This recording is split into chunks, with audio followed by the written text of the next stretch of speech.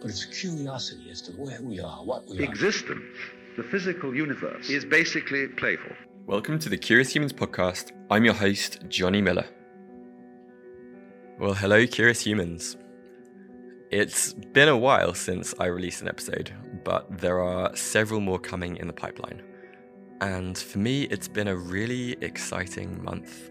I've been starting a new project, researching resilience in leadership, visiting a bunch of friends in the States, and starting a new relationship. And it really feels like a time for new beginnings. In this episode, I talk with Andy Sparks, who is the co-founder and CEO at Holloway Guides. And along with his team, he's building a new way to publish non-fiction books online. And it's absolutely beautiful. But I think what kind of drew me to him is he's just such a genuine and really self-aware human. So it was a pleasure spending time learning about his own journey of stepping into this position of leadership and really how he's forged his own path in life. We began the conversation with Andy sharing some dark moments that were early on in his career when he was trying to figure out some of this stuff, and what it was like making the decision to close his first company and the pretty deep depression that followed on from that.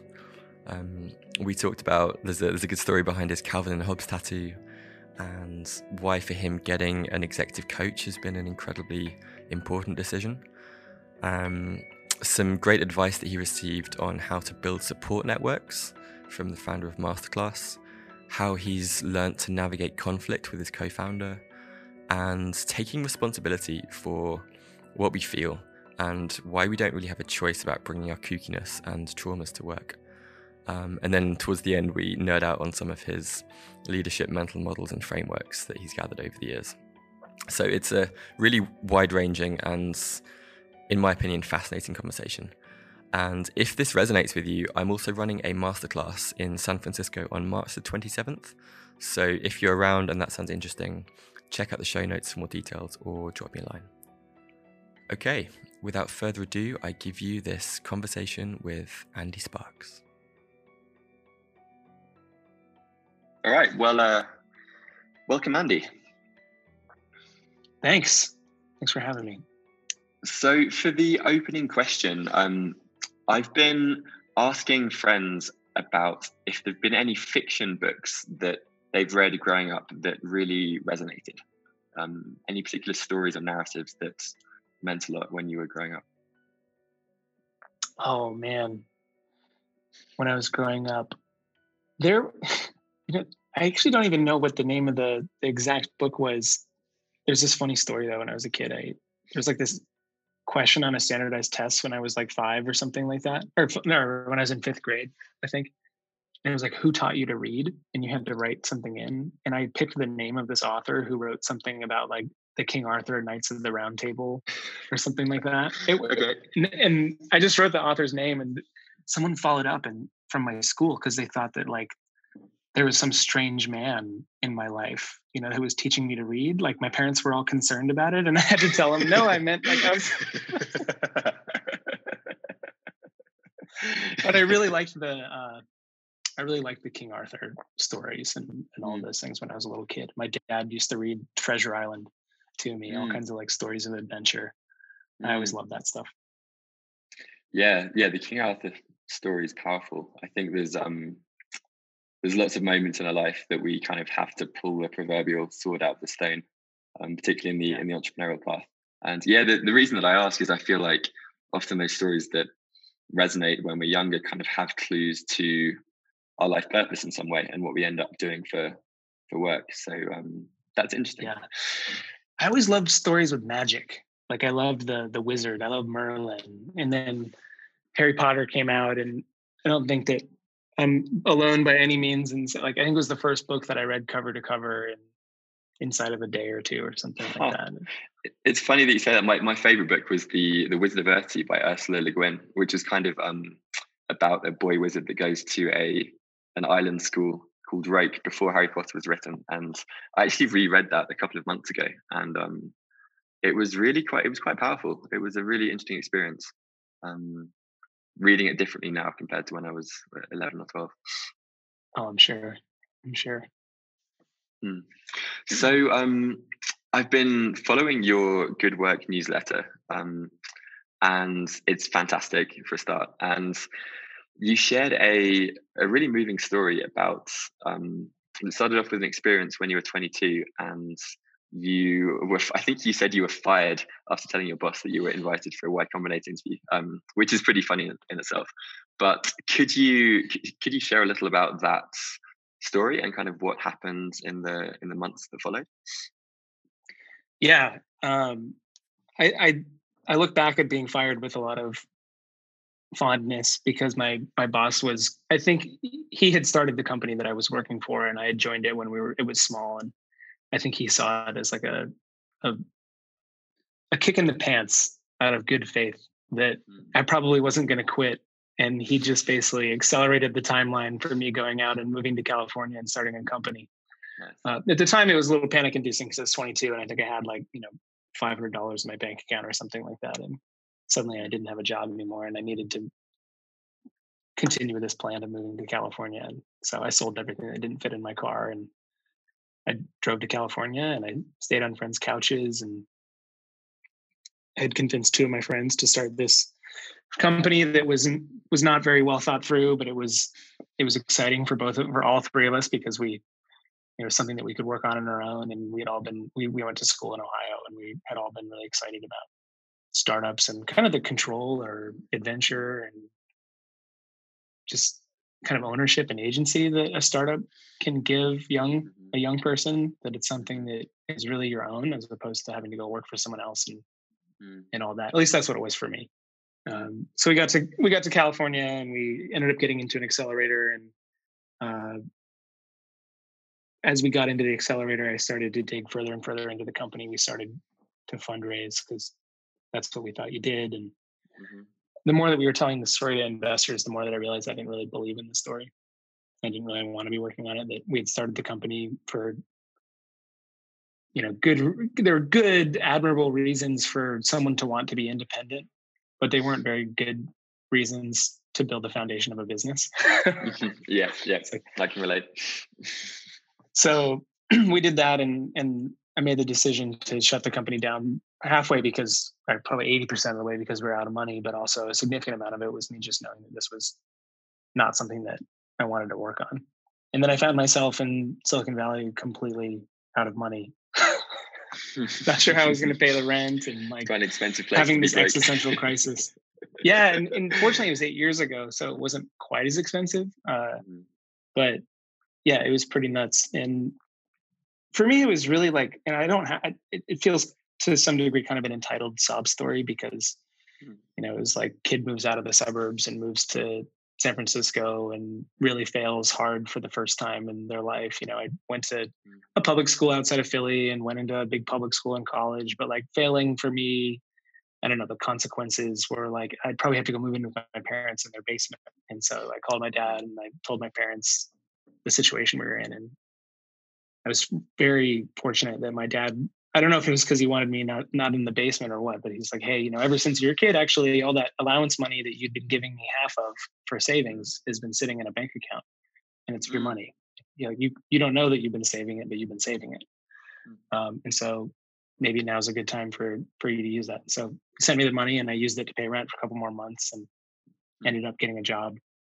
Or a friend of mine was she had started a company and they were kind of closing down a portion of it, or the current iteration of it, but they had some money left in the bank. And she said, hey, why don't you join me and her husband, Kevin, and start something new with the money that was left over. And that sounded better than moving to New York where I'd been interviewing and I didn't really want that job anyway. So we went on that journey and we started this company that pretty quickly had, we went from 3 people and $0 in revenue to $1 million in revenue inside of a year. It was like 15 people. It was crazy. I was 23. And that whole time though, we were starting this company and it was growing really fast. I was still kind of processing this whole feeling of, it's kind of like, I don't know if it was like a small kid in a big town, just getting sloshed around by other people's ideas and having failed at this one company. And I didn't handle the relationship with my 2 co-founders who were 2 of my best friends, who are fortunately 2 of my best friends again now. was just a lot of craziness. And I definitely went into this dark period. And there's this moment that I think I mentioned in the newsletter of I was like standing at this train in California before I had started working with Danielle and Kevin, that I was just so viscerally depressed and, staring at the train tracks. And it's also crazy in San Francisco and Mountain, and there's the Caltrain, because sometimes people jump in front of the train. There was one day they like saw someone in a body bag out of the window from the train and I was like, you just think about these really dark thoughts and trying to figure out where your sense of self comes from as a young person and figure out your place in the world. And there's not really a whole lot of good guidance on that. And those conversations are weird for people. You don't just start a conversation. Someone's like, "How's your day?" Or how's life? And I'm like, "Well, I'm depressed, and I thought about jumping in front of a train today." Right? Yeah. Yeah. That's a good way to. That's a good way to scare people away. Yeah, people ask like, "How are you?" but they don't really expect a kind of fully considered response. They're just kind of looking for the token gesture. Yeah, that's really powerful.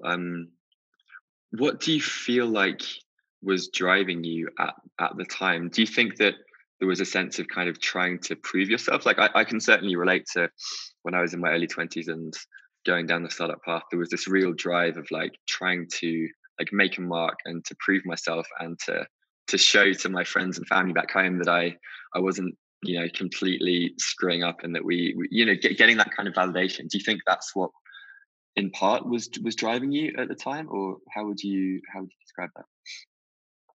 Yeah, that's definitely a big part of it. I'd also say a really big part of it for me was growing up. My dad instilled a big sense of that he had a lot of the work that he had taken. It was pretty clear he didn't really enjoy. He worked really hard. He was the first one in his family to graduate college, and I only learned later in my life. I thought my grandpa had graduated college, but it turns out he hadn't. And, it's like, so it was a big deal for my dad, and he worked really hard to provide for the family. But he told me, we had a lot of really good conversations growing up. And when I was a teenager, and he basically was like, it's going to be hard, but part of why I've worked so hard is so that you can go and find something that you actually, enjoy, or something that you really feel excited about. And I'm really thankful for that, but it's also I'm sort of resentful of it from him, because I'm like, I don't think he realized how hard of a task he had burdened me with. But so that was when I graduated. Even all through college, I was really trying to find something that like lit me up and made me feel alive in terms of my work.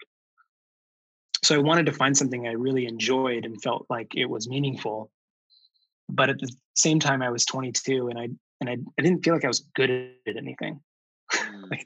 Especially after I had shut down a company, it's like, well, what do I do? It's like, well, I'm not a marketer. I'm not a design. I kind of taught myself some crappy design, but anyone else who's a designer would look at me and say, that person's not a designer. Who knows if they actually would have, but that's how I felt.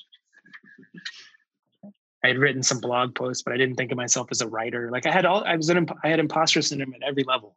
And so I didn't feel like I had any skills. I wanted to find something that I loved. I didn't want to go work in the mailroom and have someone tell me to dial 1,000 cold calls and do stuff that was just like putting in your time. I hated that idea. So I think it was a hard challenge to get all those things to fit, right? Something that you love, something that you're getting skills for, where you're learning, where you can actually pay rent in the Bay Area. Like it's a hard challenge.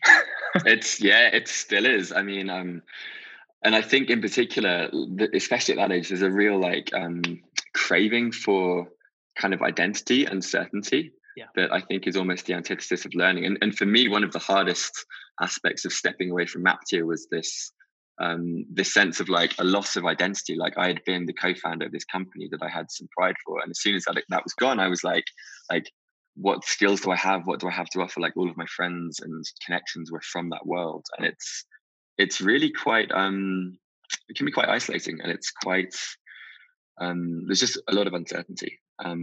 Yeah, I mean, how did you deal with that? Like, I remember even sitting down and writing like things I'm good at. It's like a short list.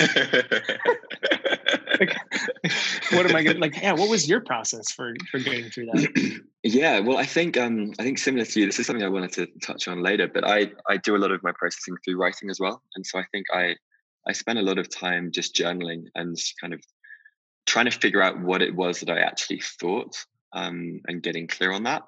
And whilst I was doing that, I was kind of having real time conversations with one of my friends in London, and he invited me as a mentor for one of these startup accelerator programs in London, and just kind of sharing my story there and mentoring some founders.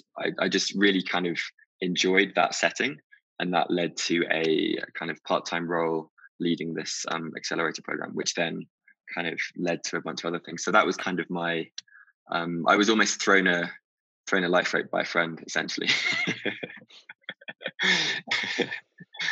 Yeah.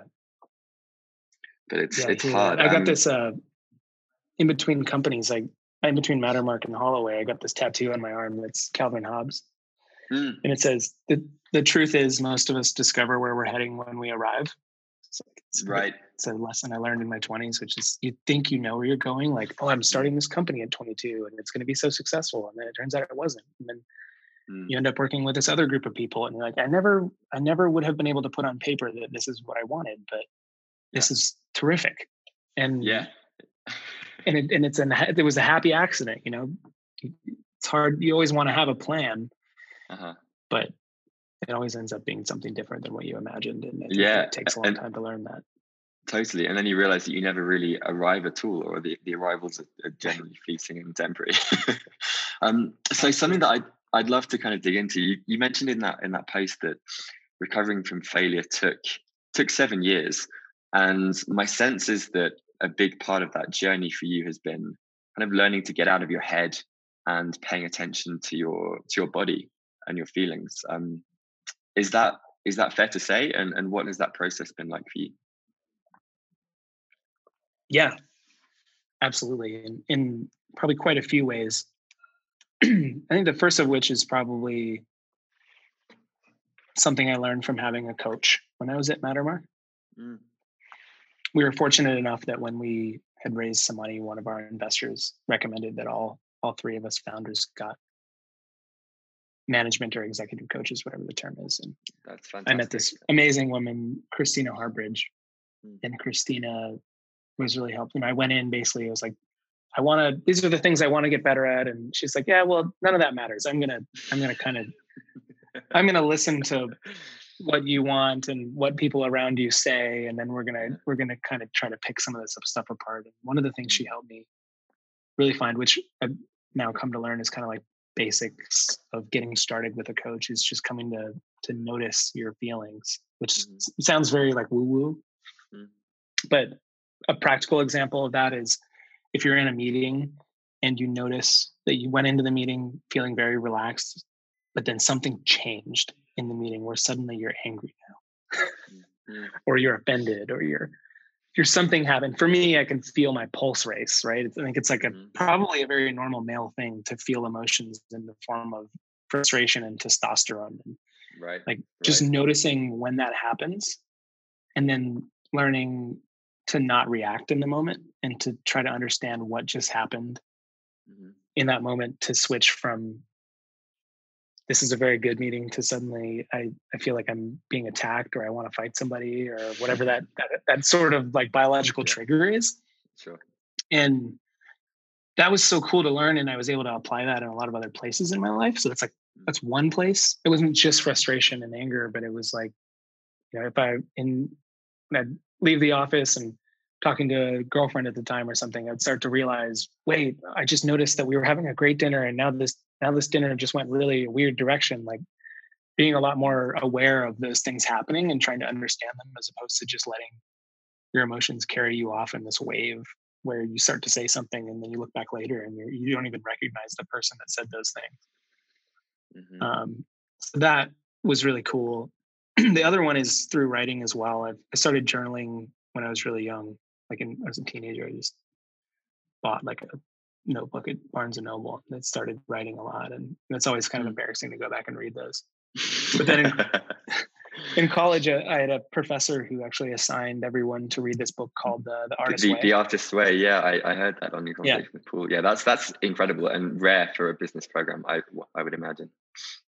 Yeah, and this guy was, he was such a cool guy because his whole story was he had this agency, this like creative agency, and he decided to sell it in his 40s. And then he went to work at the art school in Columbus, CCAD, and he was teaching artists about business. Mm-hmm. And then a few years in, he realized he needed to be teaching business students about art. And so this was the coolest class. And that's great. It was only there for like 4 or 5 years or something, but it was all about creativity. Yeah, so that's fantastic. Yeah. And so we had to journal every day for like 3 months as part of the class. Did you do the full 14-week? I've recently kind of done the 14-week program myself with like the weekly reflection questions and the three pages. Not every day. Mm-hmm. I didn't do morning pages every day, but I did them a lot. And it was enough that I think I was 19 or something like that when we went through this. And I picked that up multiple times in my life. And actually one of the other times that I started I did morning pages most frequently was in this period of shutting down this company and before Mattermark. And I was sitting on the Caltrain and I would just be doing my 750 words. I was using Buster Benson's website, the 750words.com. Yeah, I know Buster. Yeah. And it was that was really helpful because I started to notice these things again, and I was able to analyze it. And the way that I write, it's really like a conversation with myself, which is I love these questions of just asking myself, like, "Hey, how are you doing?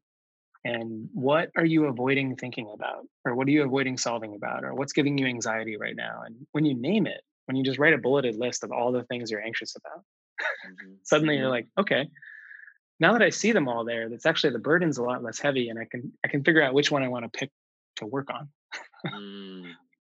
And there's also other things when you write. In my 20s, there was a lot of there's a lot of journal entries that start out with, my head hurts because I'm hungover, and then at some point you're like, I'm sick of writing that sentence. Like, this is really stupid. Why am I need some better life decisions here, Yeah, and it's so funny the things you learn from writing frequently. And I imagine you start to see the patterns as well. Kind of, if a certain number of days in a row you feel hungover, and then you kind of feeling depressed later on in the week. Maybe the things are correlated. Yeah, totally, right.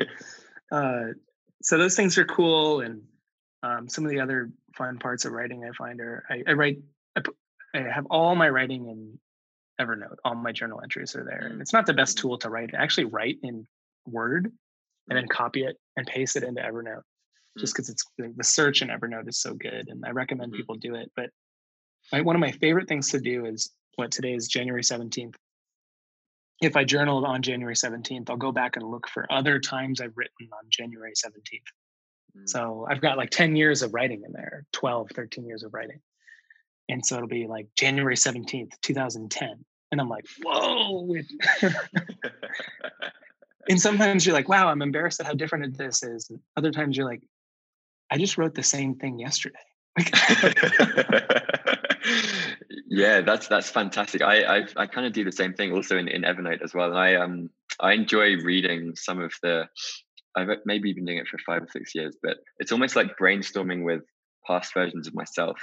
And like you say, you start to see kind of repeating themes coming up, and it's like, like maybe I should be paying more attention to this.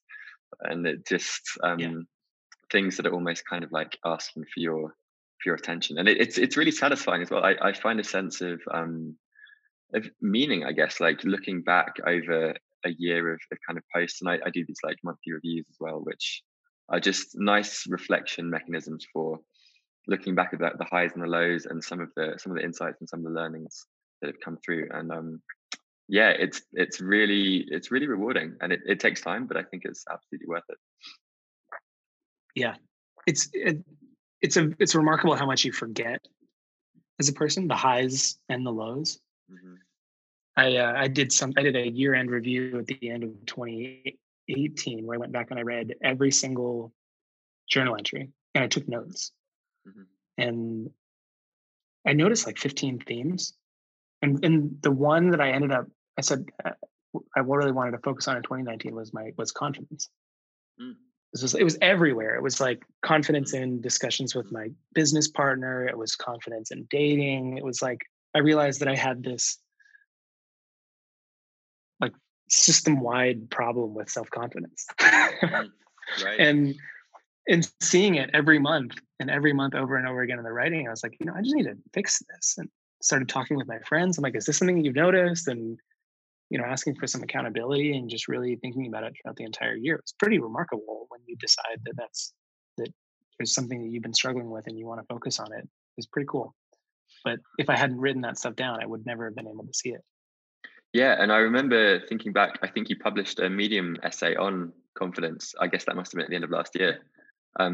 How has your relationship to confidence changed in 2019? Like what emerged from that? I've had a to-do list item for the last 6 weeks to write a follow-up to talk about this specifically. It's changed so much.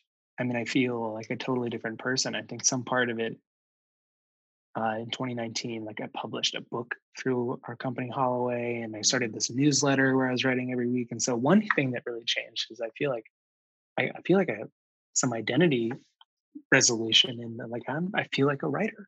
As a writer, nice. Yeah, that's awesome. And that's really cool. And there's still all these unknown questions about, can I start a successful business? Because I've been trying to start successful businesses for 10 years, and we're still on try number 3. But I've at least got the writing. And I met, and one of the things about confidence was in early 2019, I was like, I'd met this girl at this wedding in late 2018. And I knew that I was into her. She didn't live in the same city as me, but it was I was kind of thinking, 21-year-old me probably would have told her or figured out a way to go see her or do something about it. So I started talking to my friends about this because I was like, this is a confidence thing. I need some help here. Totally. And in March or April, I found a way to fly out and go see her, and we've been dating ever since June. Nice. And she's moving out here. It's things like that when you think about, well, this is probably a confidence thing for me, that I'm not acting on this belief because I'm not sure why someone would want to date me. And then I realized that that's silly and I should just put myself out there, and lo and behold. Yeah, the universe conspires in your favor. That's fantastic. Yeah. It's from The Alchemist, right? Yeah. Wow, that's beautiful. Yeah. I'm curious. Do you still work with a coach or an executive coach now that you're at Holloway? Yeah. So same coach, Christina. I don't work with her on any kind of regular basis, but when there's something that I feel like we're struggling with, I'll call Christina. My co-founder Josh and I, we've been working together for 3 years now, but in the early, maybe also since same period, May, June, July, we got together with Christina. And when you're working with a business partner, it's just it's all based on trust. And when you're just starting to work with someone, even if it's been a couple of years, you can be in the same office with each other every day, but sometimes there's these things that you bring from yourself, like baggage from a company that you started that failed. Yeah. Or whatever those things are. Right. You have to make room to talk about them. And so Christina was super helpful, and I think in a lot of ways she is responsible for helping Josh and I learn how to work really well together. And now I feel like Josh and I have a totally different relationship than we did at the beginning of the year, and Christina was a huge help for that. That's amazing. So it's funny, people, I think it's generally accepted that it's a normal and wise thing to do to get a personal trainer. Right. And I know it's not affordable for everybody, but people at least understand why you would do it. Yeah. And in a career trainer, career coaches, a lot of people are kind of like, what's a career coach, or what's a management coach or executive coach or whatever. And it can feel kind of, I think it's just poorly understood. And Christina, working with Christina has probably been one of the most important things in my professional career. It's just learning. Anytime I've got a crisis, to have someone to be like, hey, when I was leaving Mattermark, I called her. I think I need to leave, and she's talking me through it. And I think I probably would have made poorer decisions had I not had someone who really does this professionally, talk to people in moments of professional crisis, and also knows me and is advocating for me and knows what I value. And she also knows that, you know, she can say, this, I know that you value this thing, and in this moment you're about ready to make a decision that's in total transgresses that value. And so if you do that, you're gonna have to unpack it, and you're gonna deal with it for 10 years because you did something that really was counter to your values. Right. And yeah. So that's, if you can afford it, or if you, and I highly recommend people just try to find someone that plays that role in their life. And yeah, definitely. So yeah, usually call her when we're in the moment of crisis of some kind. But she calls and checks in every once in a while. She's like, "How you doing?" And I'm like, "Oh, I'm fine." And she's like, "But are you really?"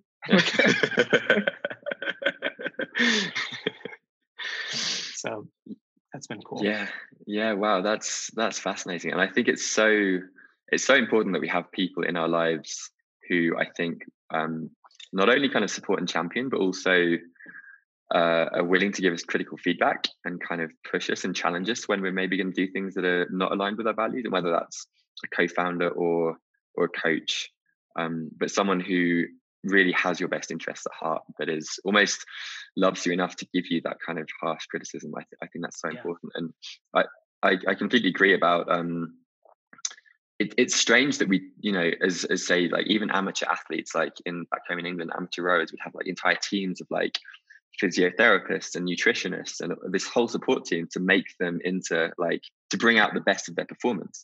And if you think about you know, your role as a founder or the CEO of a company, it's like you're kind of the company's greatest asset and potentially its weakest link if, you know, if there's some kind of like emotional outage or something goes wrong. So it's almost bizarre that it's not more encouraged and almost like just like an everyday thing. And I think about this from the perspective of investors as well. You know, if they're investing millions of dollars into these founders and kind of trusting them to run the company, like, it should almost be, I feel like, a requisite that, you know, you should be seeing someone, whether it's a therapist or a coach or whoever can give you that support.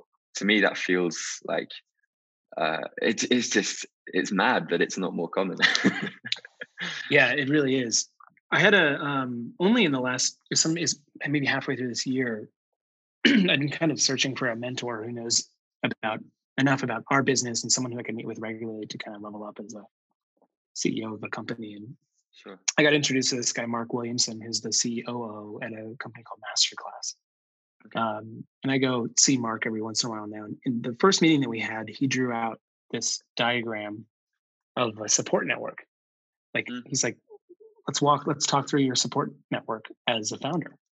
And so at the center of the support network is you, right? And then it's like, who are all these people? And there's different flavors of people you should surround yourself with. There's a co-founder, there's maybe a coach, there's maybe you have an executive, you know, EA, or different people like that. But then there's also a mentor, and there's advisors. He's like, what's the difference between a mentor and an advisor? Well, an advisor, you have a tremendous amount of involvement with on a very focused thing up front, and then they kind of taper off over time. A mentor is just like solidly consistent over time in your life, and they really know who you are, and they know what you're working on, and they have a lot of context. But then there's also these, and as a founder, at least, it's like my best friend in the world. We get together almost every Friday after work, and we go drink a few beers, and we're both in similar stages. We used to work together, and there's just so much shared context on what it's like and what we're going through as trying to start businesses, that you get together, and it's just like this hug at the end of the week. Like, all right, tell me about your week. And like, you know, it's not necessarily trying to solve each other's problems, but it's like, we both just know what it's like versus. And having people like that, I'm a broken record about it. I love this idea that Kurt Vonnegut has about how most problems in marriages or relationships are when you're trying to get the other person to be too many people. I haven't heard. I love Vonnegut, but I haven't heard that before. Yeah, he talks about it in graduation speeches like all the time. And he's an interesting character because he's like got so many beautiful truths, but he was also like a complete transgressor of all of those truths in his personal life. Right. Yep. Which is, delightfully human, unless you're married to him. But one of my favorite quotes of his is "We're here on Earth to fart around and don't let anyone else tell you any different." I guess you probably lived that one out. Totally. So yeah, his whole idea is, our biology is basically optimized for living in a group of 100 to 150 people, and usually you'd have different people serve different roles in your life, and now we're kind of left to construct that group of 100 to 150 people on our own. And sometimes people just go along kind of picking up whoever comes along without thinking about the specific types of support that you need and trying to find the people that can fill those. And they don't always have to be people that are paid, it can be friends. And you say, sometimes the people around me are really, not necessarily the best thing for me. And that can be really hard. That's something that I also had to look at really closely when I was going through in between companies and failure and depression, was just like, who are the people around me, and how can I find people that really value what I value? And there was also a period of suddenly you ask yourself, what do I value? And you realize you've never really thought that through before. Yeah, I remember you said to Paul that you kind of wrote down the values for Mattermark, and you realized that you hadn't done that for yourself. And yeah. I was curious, like, have those values changed, do you think, since you first did them for Mattermark? And in what ways do you think they've evolved? They are actually. My girlfriend and I were just talking about, she's got, her own system and I've got my system. And I was going back and looking at what I had written, and they've changed. I reevaluate them about once every year. I just kind of look at it, and I start from scratch. I'm like, if I wasn't to look at my old list, what would I write now? And then you go look, and some of them are so consistent, and other ones kind of pop up. And there's one I've been trying to find a way to describe for years that only a few days ago I found the word for it, and it's mischief. It's like, excellent.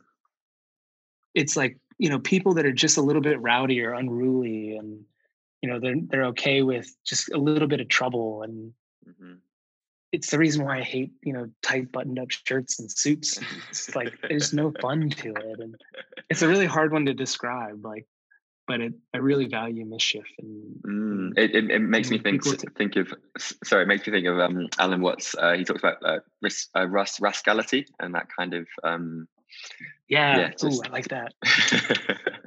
Irreducible, because it's kind of the opposite of being serious. Yeah, totally. Alan Watts talks about how serious is such a bad word, and the difference between sincerity and seriousness. Rascality, I like that. Yeah. Yep, I like that. So I don't even remember what the original question was, but hopefully something that's useful. Yeah, absolutely. And something that I wanted to come back to, I think, and I was talking to a friend of mine, Leo, who's been, he's now working as a coach for founders. And he talks about this idea of different types of emotional regulation. He kind of says there's like self-regulation and auto-regulation, which is kind of like maybe like our default habits, like maybe it's having a drink, or maybe it's going for a run, the things that we do to kind of return to baseline. But he also talks about co-regulation. And this is basically exactly what you were describing around the importance of having people that, like, good friends that you can kind of vent to, and you can let these emotions express themselves if they've been pushed up after maybe a tough week at work. And I think that's one of the most important and maybe underrated aspects. And I've been reading responses to this resilience survey that we've been running. And one of the most common themes is just this sense of loneliness that I think a lot of people feel when they're in positions of leadership, and they feel like they don't have those people that they can really talk to, because their family back home don't necessarily understand, and they don't feel like they can share the full extent of their struggles with either their investors and their team. So having those people in place that you can really just be honest with and say, look, this is what's coming up, this is how I'm feeling, and just be heard and be seen in that, I think is so important. Yeah, I don't know if someone said it or where I picked it up, but I am a firm believer that loneliness is the greatest disease in Western civilization. And it's not just leadership, it's everyone's got it. and no one wants to talk about it. I think that people are profoundly lonely, and it's kind of this thing that Vonnegut's talking about of having assembling your own support network, your own village, right? If you were to have your own village of 100 people, and I think a lot of people really struggle to find one friend, right? Tim Urban has a great post on friendship, and like he calls it Friendship Mountain. Yeah, it's a really great one. I'm actually curious. I want to follow up. You said, is self and auto-regulation the same thing, or are they different? So yeah, they're different. It's a good question. So auto-regulation is kind of like getting back to baseline. So things like going for a run, going to the gym, the kind of habitual things that you self-regulation would be more of like your journaling practice would be a good example of self-regulation, where you've got specific question prompts, or maybe there's a feeling that you're kind of you're like, okay, I feel tense in my chest, and you kind of investigate into that with a sense of curiosity, or maybe jumping on a call with your coach Christine and working through one of these felt sensations or one of these problems, like that kind of more conscious emotional regulation, which is what is the piece that I think the majority of humans generally are missing. And I've been using journaling for a long time. I think the thing that I struggled with journaling was that I was still in my head a lot of the time, and I was still kind of in these stories. And a big part of my learning process has been actually to kind of go into my body and to be like, okay, I feel grief, or I feel frustrated. What is that actual feeling? And then kind of inquiring within and being like, okay, just like softening into it, being like, that's okay. And then like inquiring, like, what could this be here to teach me? Like, what is the kind of nugget of wisdom that I can bring back and increase my overall kind of self-awareness, and hopefully not fall into the same trap next time. Did you have any obstacles when you were journaling or beginning to journal more around judging your own thoughts as you wrote them down, and having that be a barrier to actually letting the thought get out?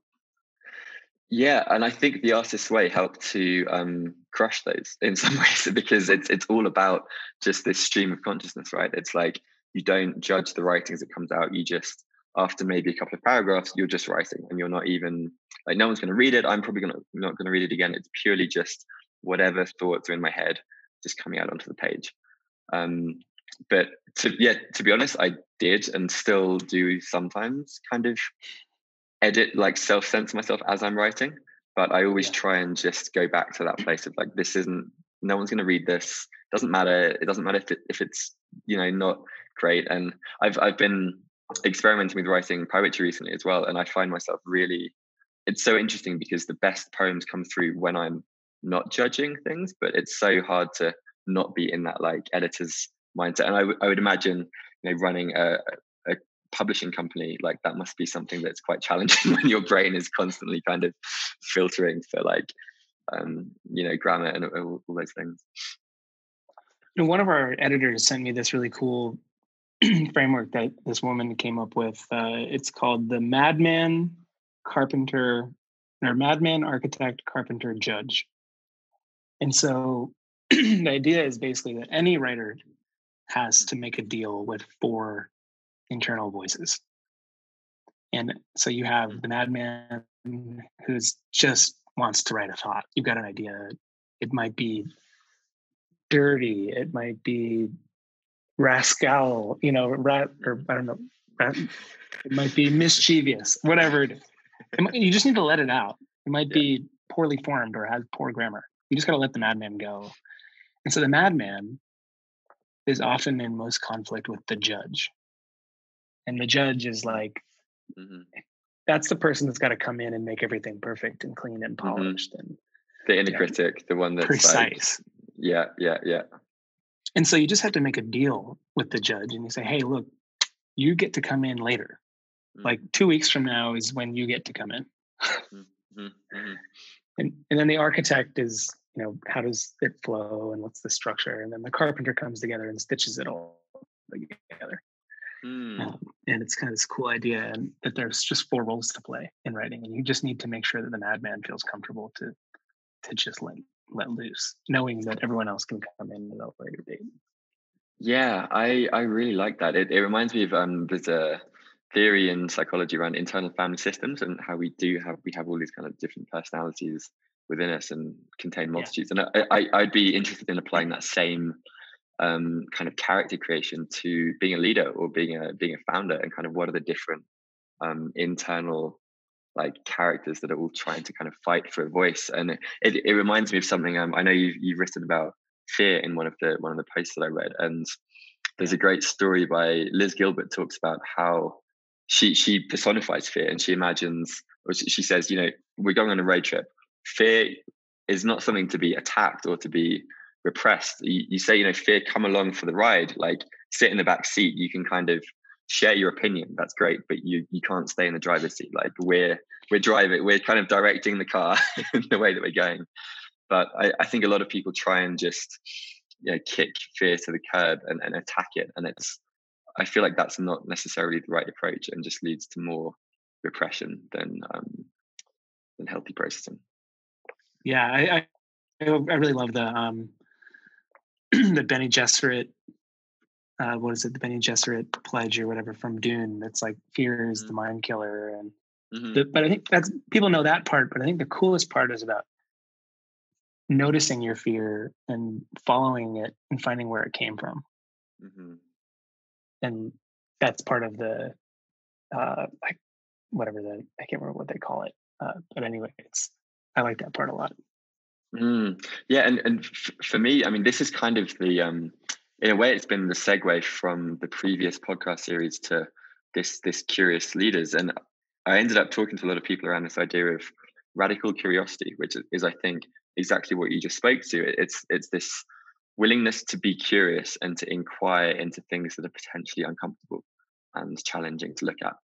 And I think that's the piece that it's so often essential to have someone like a coach or a trusted friend to kind of guide you through, because it's really hard to do on your own. I mean, I've tried to do it journaling, but I'm sure you can relate, but I have a tendency to just bullshit myself and believe my own stories, and to keep kind of going down the same mental groove. So I think having someone to guide you through, or I almost think of it like a hero's journey. It's like you have that Merlin character who's like your advisor, who kind of guides you into the underworld process and gives you the confidence to just keep digging and surrendering into whatever arises. Yeah, that's such an interesting. I'm glad you brought that up. Something I've been learning a lot about over the last year is almost like the next step. Okay, two things. We'll come back to that. The next step on silence. But first, I think of life, like Plato's allegory of the cave. So I like to think about life as an infinite branching cave system. So as soon as you get out of one cave, you're actually in another cave. And sometimes in life, you come across other people who've been in similar caves, and you can really connect over that. Been in the depression cave, you've been in the abusive relationship cave, you've been in whatever, and you can really bond over these things. Then I like to think about, my own personal development in terms of I think there's definitely a cave that involves learning to listen to your own emotions and to have that sort of radical curiosity where you follow where these things came from. And I think the next one after that has to do with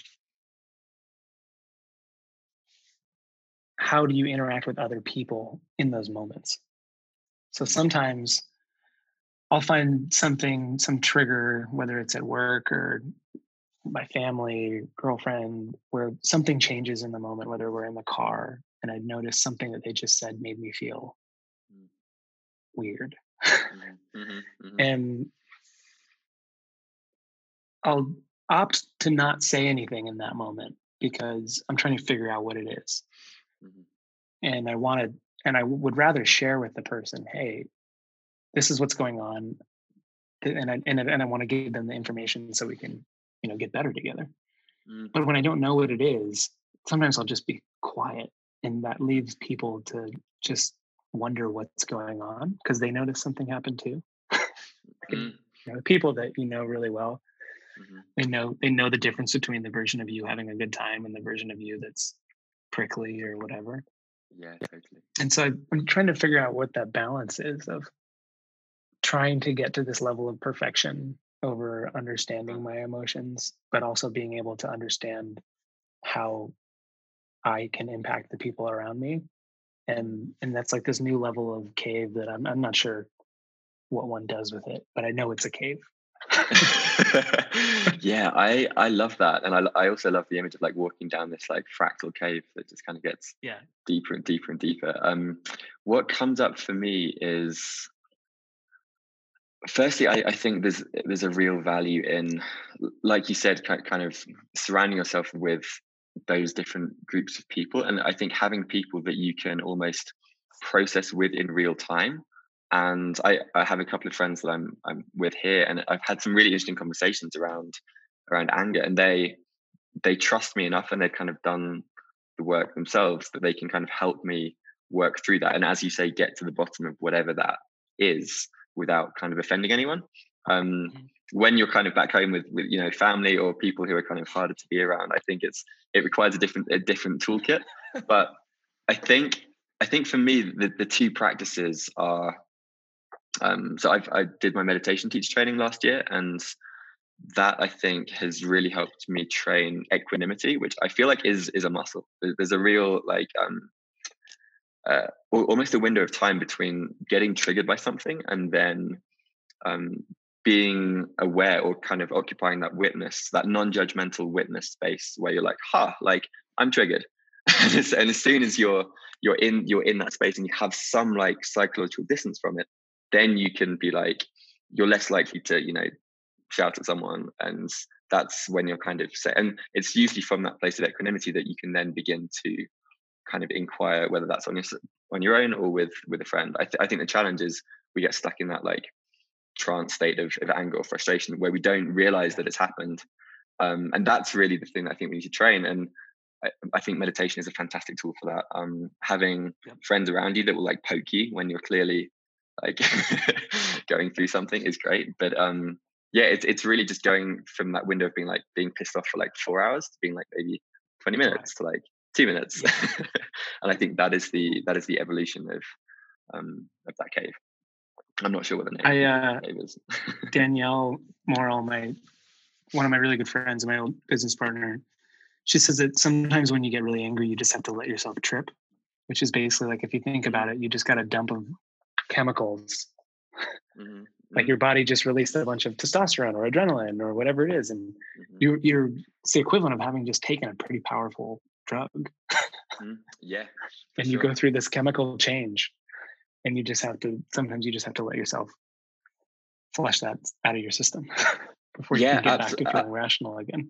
Absolutely. And I mean, this is something that I think I've struggled with feeling anger for a lot of my childhood. And I had some interesting conversations with my friend Leo, and he talks about this in context of post-traumatic stress. And in a way, we're kind of going through life being triggered. It's like these micro stresses that are a form of like minor post-traumatic stress. And from the perspective of our nervous system, it's like a mini trauma that needs to be completed. And if that anger or that frustration stays in our body and isn't allowed to move through as energy, it won't be released.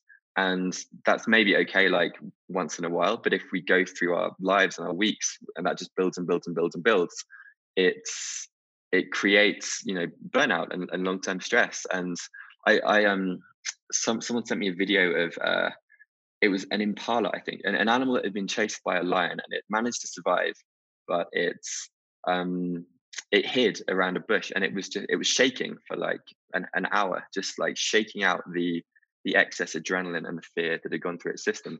And that was the animal's way of processing that the drugs, like you said. And I think a big reason that so many of us run into challenges is because we don't have that equivalent of like the shaking. There's no way to trip in a way that is safe.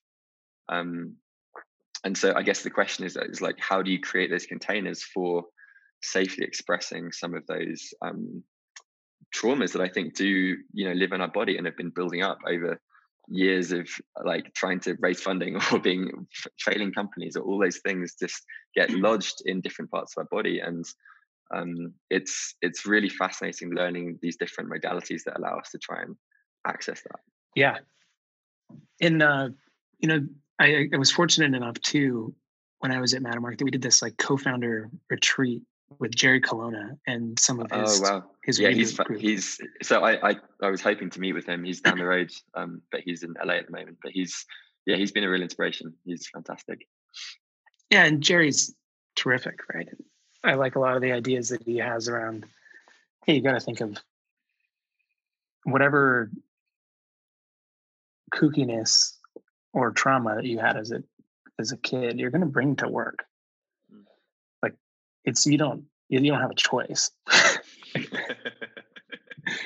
If you grew up in a house where you had a parent who was unusually easy to anger, then you're probably going to be a little bit more concerned with how you make everyone else not jump to conflict at work. And so anytime that someone does get, raise their voice or anything like that, you're going to start to think about that parent. And then you're going down, and that's what's happening.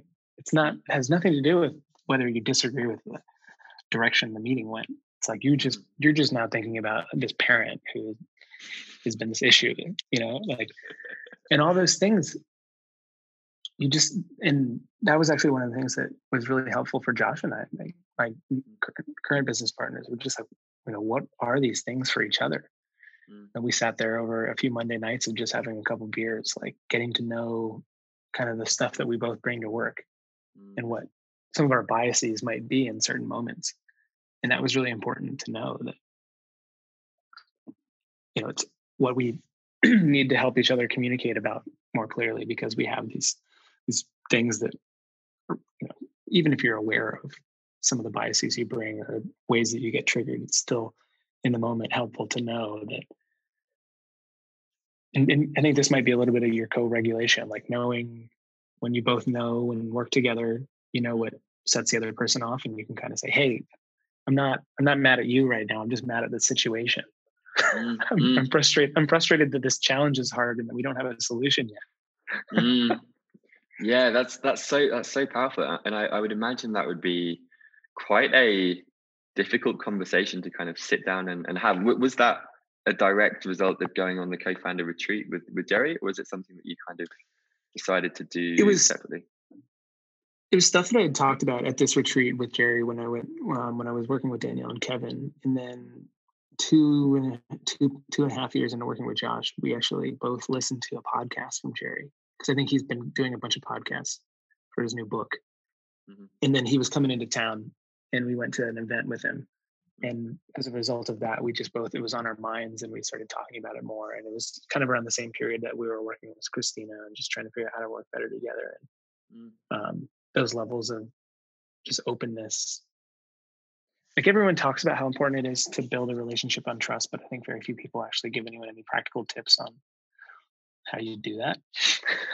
Yeah, totally. It's the same with resilience. Like, it's something that everyone kind of says, it's great to be resilient and to be self-aware, but like, what does that actually look like on a day-to-day basis? And that's kind of the question that I'm really curious about at the moment. And actually, one of the questions that I wrote down that I wanted to ask you, this kind of is a good segue into it, is how do you feel like you now run and lead Holloway Guides with Josh compared to your days at Mattermark? Like, how do you think you've evolved as a leader?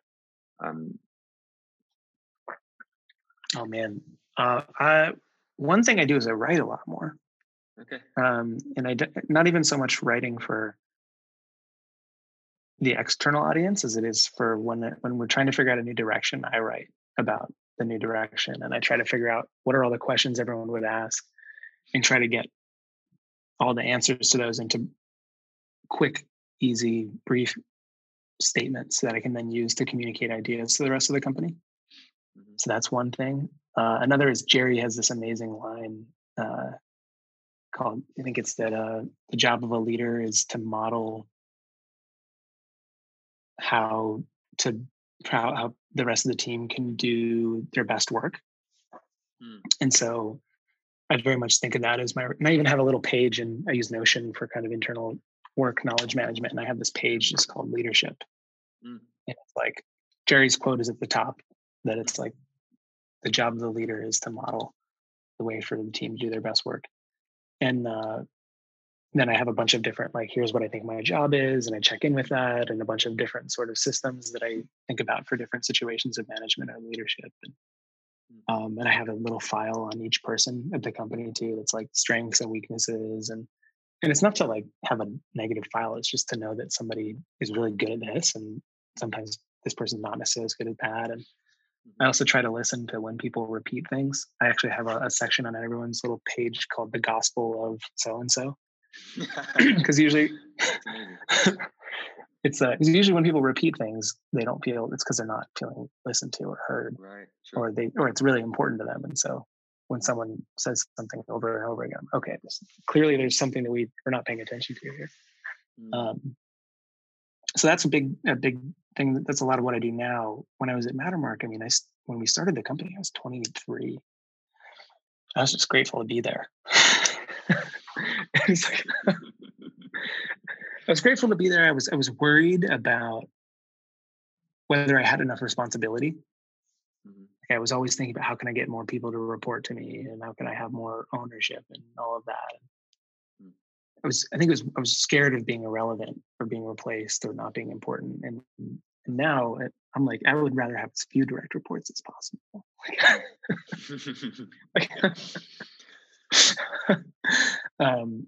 And so a lot of that has changed. I've learned a lot more about managing temper and anger, and I think Josh would even laugh about that, because the first year and a half needed a lot of work, but I think I've gotten a lot better at it.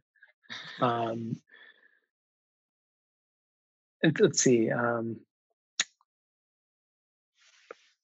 Gotten a lot more intentional about understanding decisions, and when basically to say, hey, this is your decision.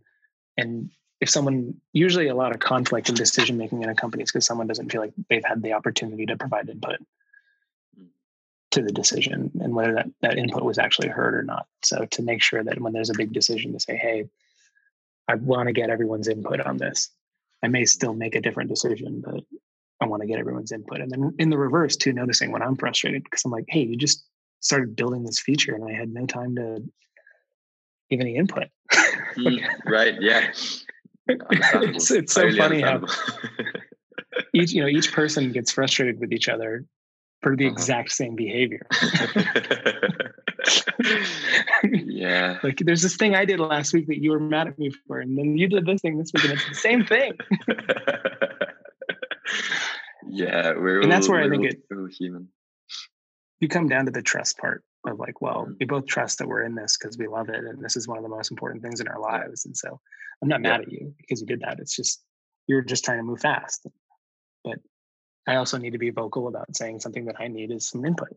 And maybe if you think that I need input too often, then we should talk about that.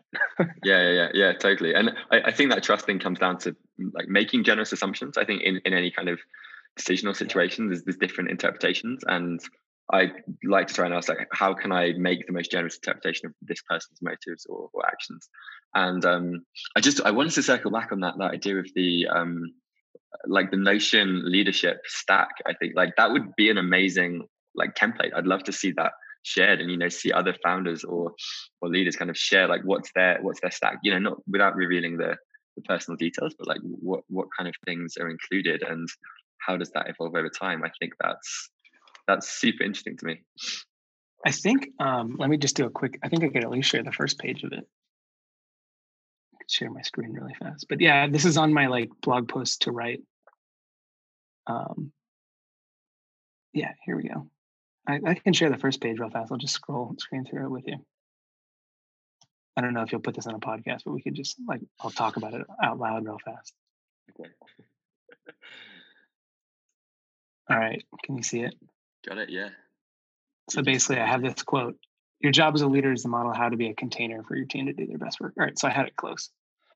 I use the owl emoji because the owl is wise. Good choice. So then I have this section on the job of a CEO, and the first one is to be the calmest person in the room. Interesting. And it's one that I'm working on. Right. These red ones with the red sirens are like important things that are also, they need attention, which is to run towards the hard things, to make as few decisions as possible. Encourage anything and everything major to be written down for asynchronous consumption, to focus efforts on high value problems to solve. And then I've got kind of some of these, like, I make decisions. We have a consultative decision making model where you take input, but then I bear the responsibility, allocate resources, make sure we have consistent voice, simplify, coaching, like all those sort of things. And I check in on that pretty regularly. And then I have all these, like, well, what is the job of a manager? It's 4 things, right? Gather information, convey information, make decisions, and be a role model. I kind of think about those a lot in terms of, what am I doing in a meeting? Am I trying to gather information here? Am I trying to convey? And that's from Andy Grove. And I that's a really nice quote of how you handle your own time is the single most important aspect of being a role model and leader. That's powerful. Oh, and it turns out the tweet storm that I mentioned is actually linked to right here from the. Here's the support system diagram. Right, mentor, exec coach, board, advisors. Yeah. And so I have all those written out here because I know I've wanted to send these to people before, so I'm happy to send that to you too. Here's how to coach and mentor, delegate, decision making. You can either make decisions in command, consult, or consensus. I've consult highlighted because that's the one that I try to do the most. Like all these I kind of pull these in when I need to. And I also find in one-on-ones sometimes someone's struggling with something and I can bring up one of these frameworks. They're kind of like mental models, which have been like very in vogue lately.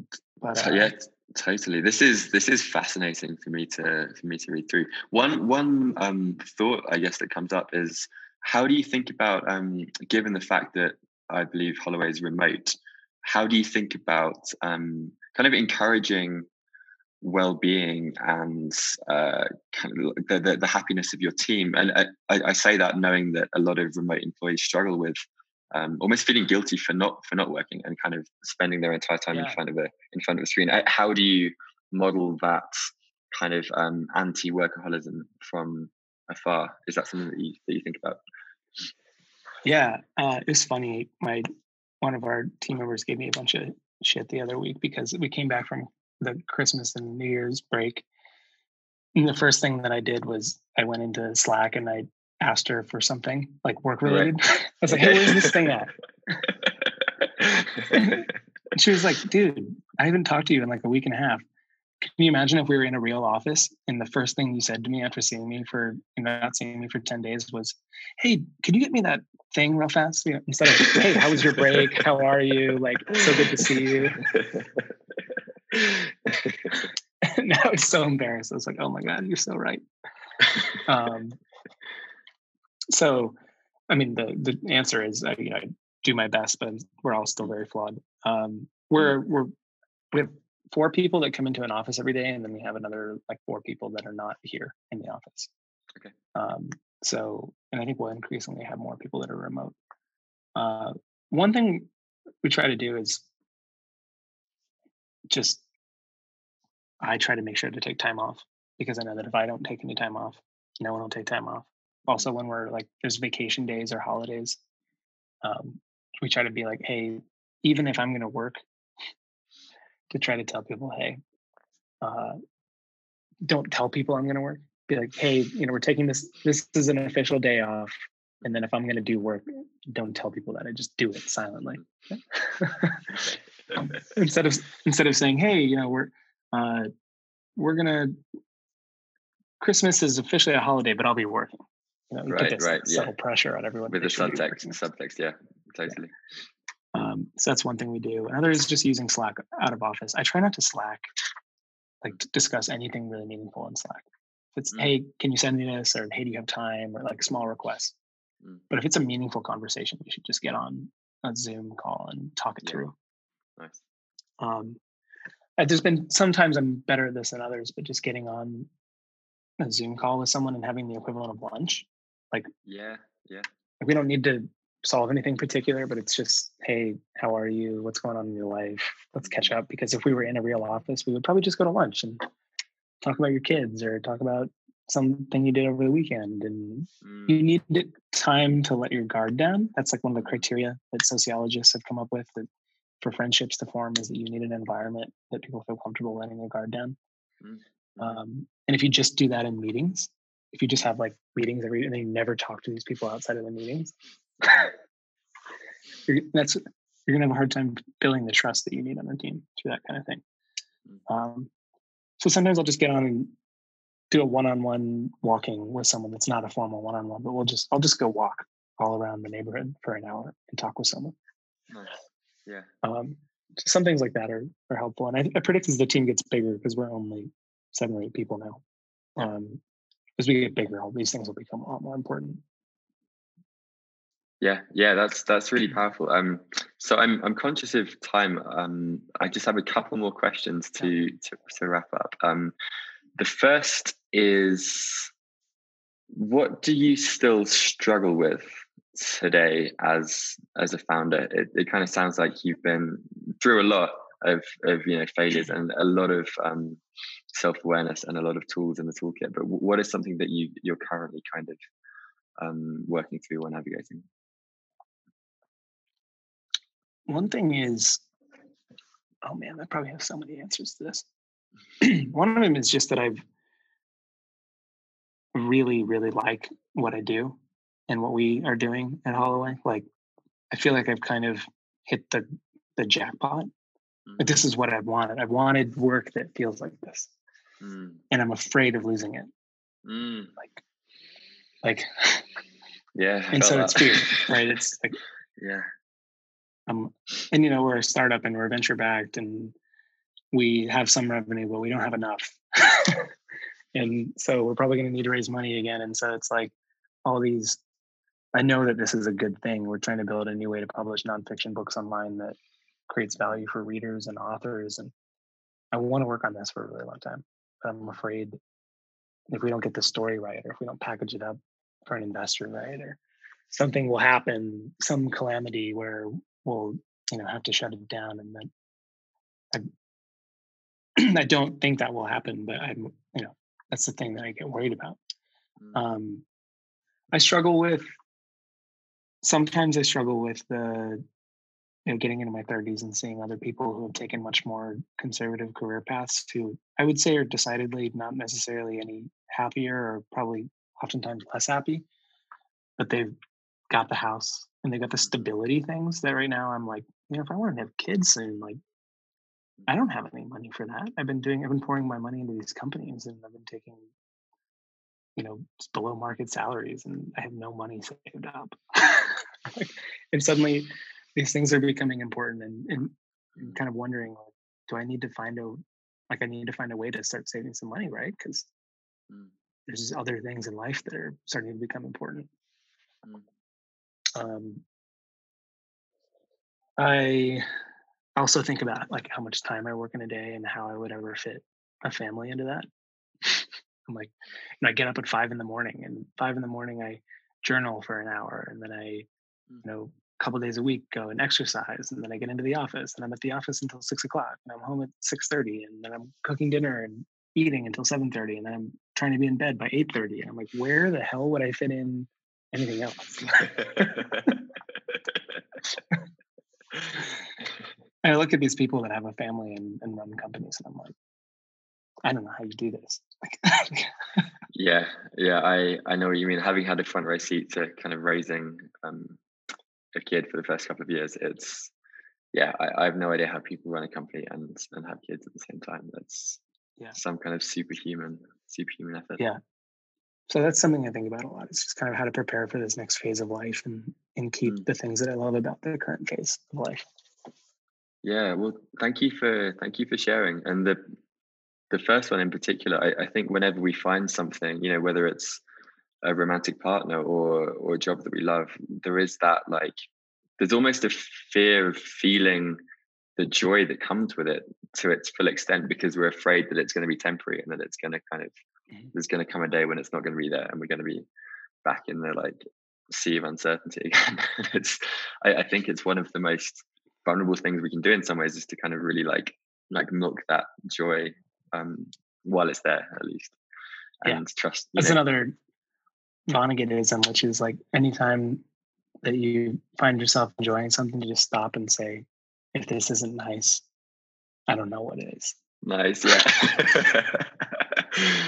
Yeah, that's brilliant. So the one more question that just popped up, speaking of Holloway, I'm kind of thinking about ways of redefining resilience for founders and leaders. And so I suppose the question is, if you were to write a Holloway guide on resilience for founders and entrepreneurs, what do you think some of the headlines, some of the mini chapters would include? What are some of the most important aspects for you? Oh man. Well, quick company plug is starting very soon. We're going to announce that we're going to very formally, we're going to start publishing independent authors on Holloway. So not just writing our own guides, but we want to publish nonfiction authors' books. Wow. So the real answer is, I think you should probably write it, and then we should publish it. Interesting. Oh, wow.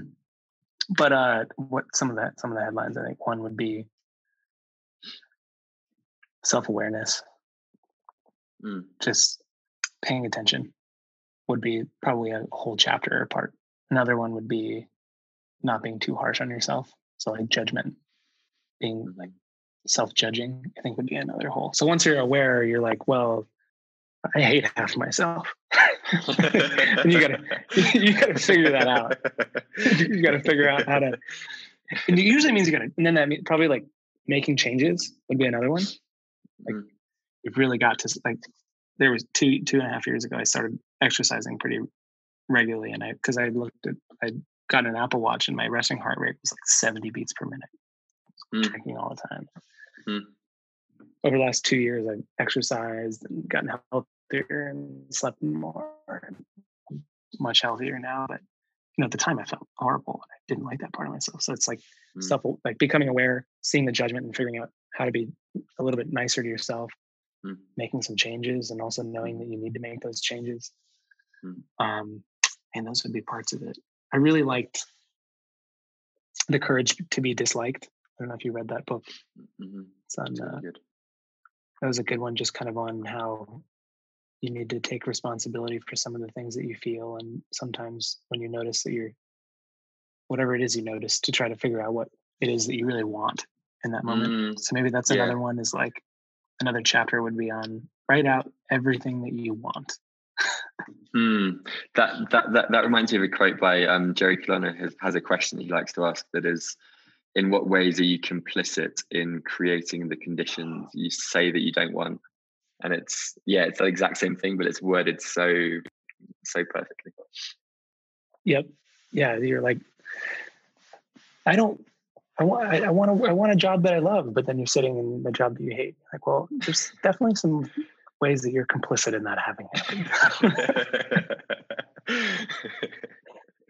And it might just be that you're not going home after work and reading for 30 minutes, or that you're not taking a lunch break and reading on your lunch break to learn a new skill. It might be something that's as accessible as that. I think a lot of times people say, having a job that you love is only something for privileged. And there's a lot of merit to that. But there's also like small things where it's like, take 30 minutes in your day and read any of the plethora of free information online on something that you want to get better at, and practice that. Like, it's just like going to the gym. You got to go to the mental gym for 30 minutes, 3 times a week. Totally. Yeah. I absolutely love that. And for it, if you kind of, for people who might be kind of going through depression themselves, or one of those kind of dark nights, are there any tools for kind of getting back to a baseline and just recovering? I'm scared to prescribe anything other than know that it's a real thing. Admit that to yourself. Know that you're not just making it up in your head, and that you might not have any control over the chemical imbalance going on in your body. And you need to figure out how to get on top of that And some of it may be stuff you can do without seeing a doctor, like, you know, getting to a gym or whatever. But sometimes when you're depressed, you just wake up and you just feel like there's no gas in the tank. And you might feel that way over and over again. And it's really hard to get motivated. Like, it's probably really annoying hearing me talk about, well, just pick 30 minutes 3 times a week and go to the mental gym. And you're like, I hate you. So I don't know, if there's one thing maybe to just know is that I was there once. Like, I felt that way and I hated all that stuff. And you can just start to pay attention to some of it. See a doctor if you can afford it. See a therapist. Find a friend that's helpful. I'm sure that try to find someone in your life who you can just talk to about this stuff. Yeah, that's probably all I can really offer. I wish I had more than that, but it's like, start to admit it, talk to people about it. A lot of people are really scared of being vulnerable with friends, family, anyone around them. A friend of mine, I keep telling her lately, I'm like, you know, the way that people form friendships as adults is sometimes you just have to like find someone you like and you tell them, hi, can we be friends? She's like, that's horrifying for me to say that to someone. You can't just ask someone to be friends. But I'm like, I think some of my best friends are times when I'm like, you know what, you're really cool. Like, can we be friends? Like, can we hang out or go out sometime? It's like you're asking someone out as a friend. On a friend date. Because if you don't say that kind of thing to people, and if you don't tell them like, hey, I really like spending time with you, I like the way that you listen, or I really appreciate you for this, like those kinds of levels of vulnerability are where you're going to find friendships that can be really supportive. So maybe the real answer is try to maybe set yourself a task of finding some support. And that might be putting yourself out there a little bit, or trying to find some people that have been through similar things, or finding groups or an organization you can join or try and go to, and let your guard down a little bit.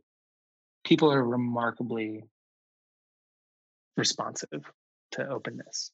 And when you really just let your guard down and you're vulnerable, a lot of people are very responsive. If they're not, then move on to the next one, because there's a lot of people out there, and there's a lot of people that are very helpful. And if you're with helpful people that are not helpful, then move on and find some new ones. Yeah, it's like a self-selection mechanism, and that's beautifully put. I really like what you just shared, and I think for me, a lot of my closest friendships have been forged through like the harder times, and through, you know, needing them there, and through kind of learning to be vulnerable. And I think growing up in England, I also kind of equated vulnerability with weakness to a certain degree. Yeah. And it was only really through necessity that I kind of came to appreciate how essential it is, and how you really do need other people there when you're going through something tough.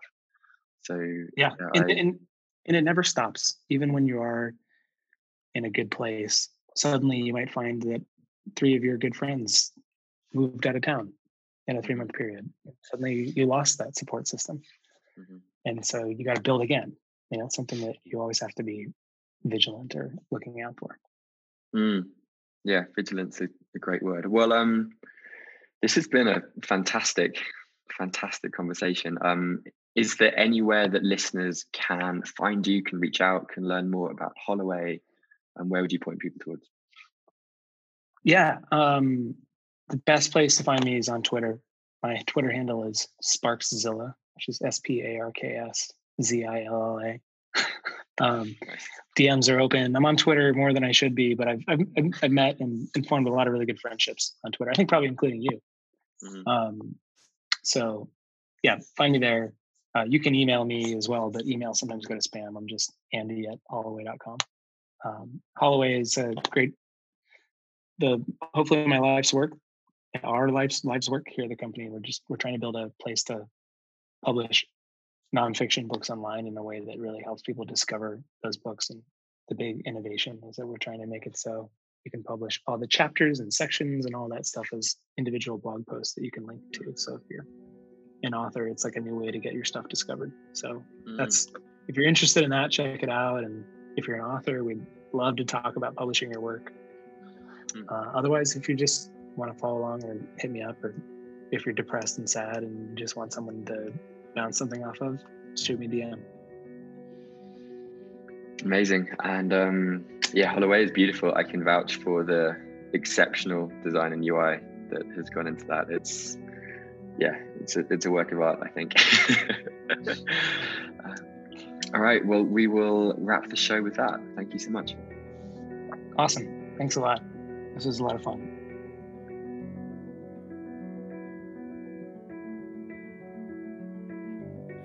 I hope you enjoyed this conversation. It would mean a lot to me if you could take a few seconds to open up your podcast app and give Curious Humans a shiny 5-star rating. This not only helps more people to find it, but it will help me to get more awesome guests in the future. And if you're not already subscribed, then the Curious Humans newsletter is where I share monthly morsels of interestingness and podcast updates. You can sign up for that at johnny.life. That's JONNY.life.